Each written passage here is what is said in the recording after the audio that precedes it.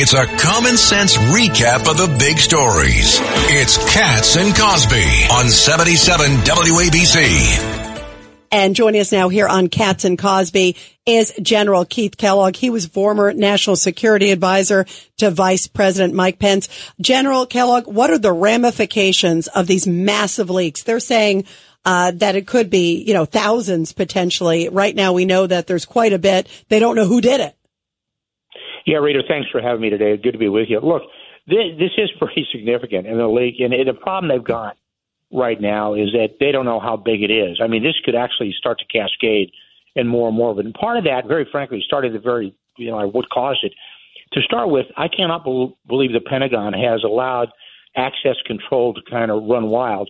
There was a report today, and actually Jennifer Griffin made the comment that up to 5,000 people may have an ability to see these slides. 5,000? Now, that's when I was in the White House. Most of our stuff was compartmented, special category, and you had to sign for every document and read it and give it back. And then this is just kind of wide open.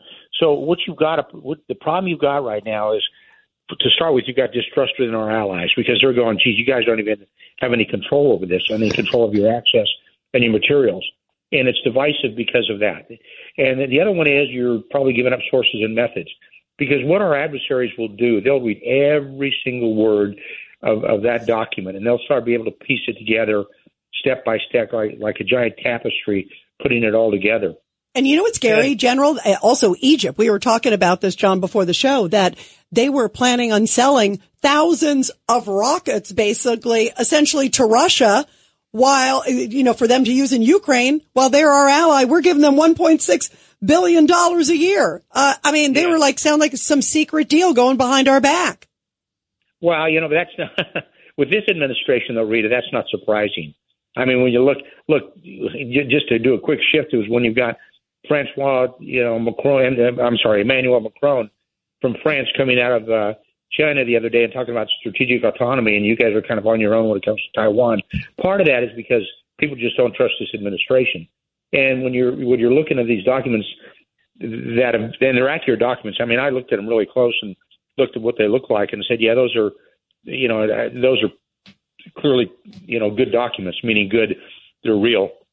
But it's just the amount of access that somebody had and able to get that out of there, they've got to get to the bottom of it. I don't think they will, though.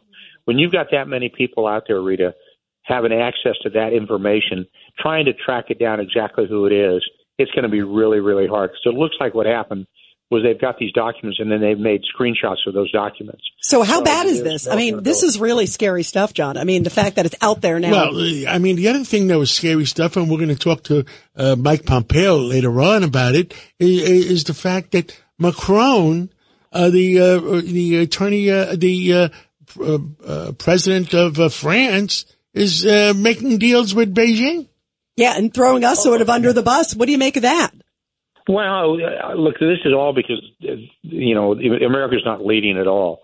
I mean, I can give you chapter and verse. You talk about Macron going to China. Then he talks about strategic autonomy, which basically says you're kind of on your own. When you look at the dollar now, there's a potential of the dollar over time being replaced as the reserve currency of the world. And we replaced the pound sterling in the 40s, and now that we're looking at ours going down, which means the ability to do sanctions is even lessened.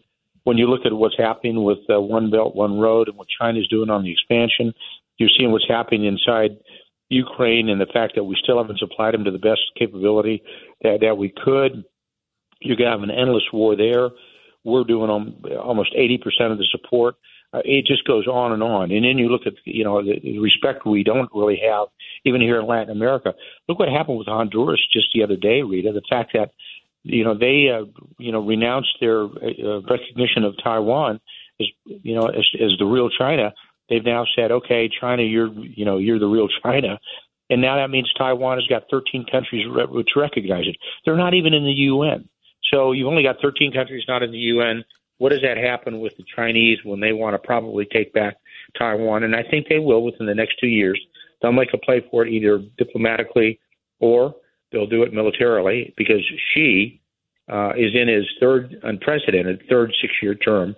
And he's not going to leave that 6-year term unless he has reunification with Taiwan. And I think the vulnerability in the next 2 years because they know they've got Biden in the White House. By the way, you're right. I think you hit it on the head, General Kellogg. The fact that Biden's there in the White House, all of these things happening.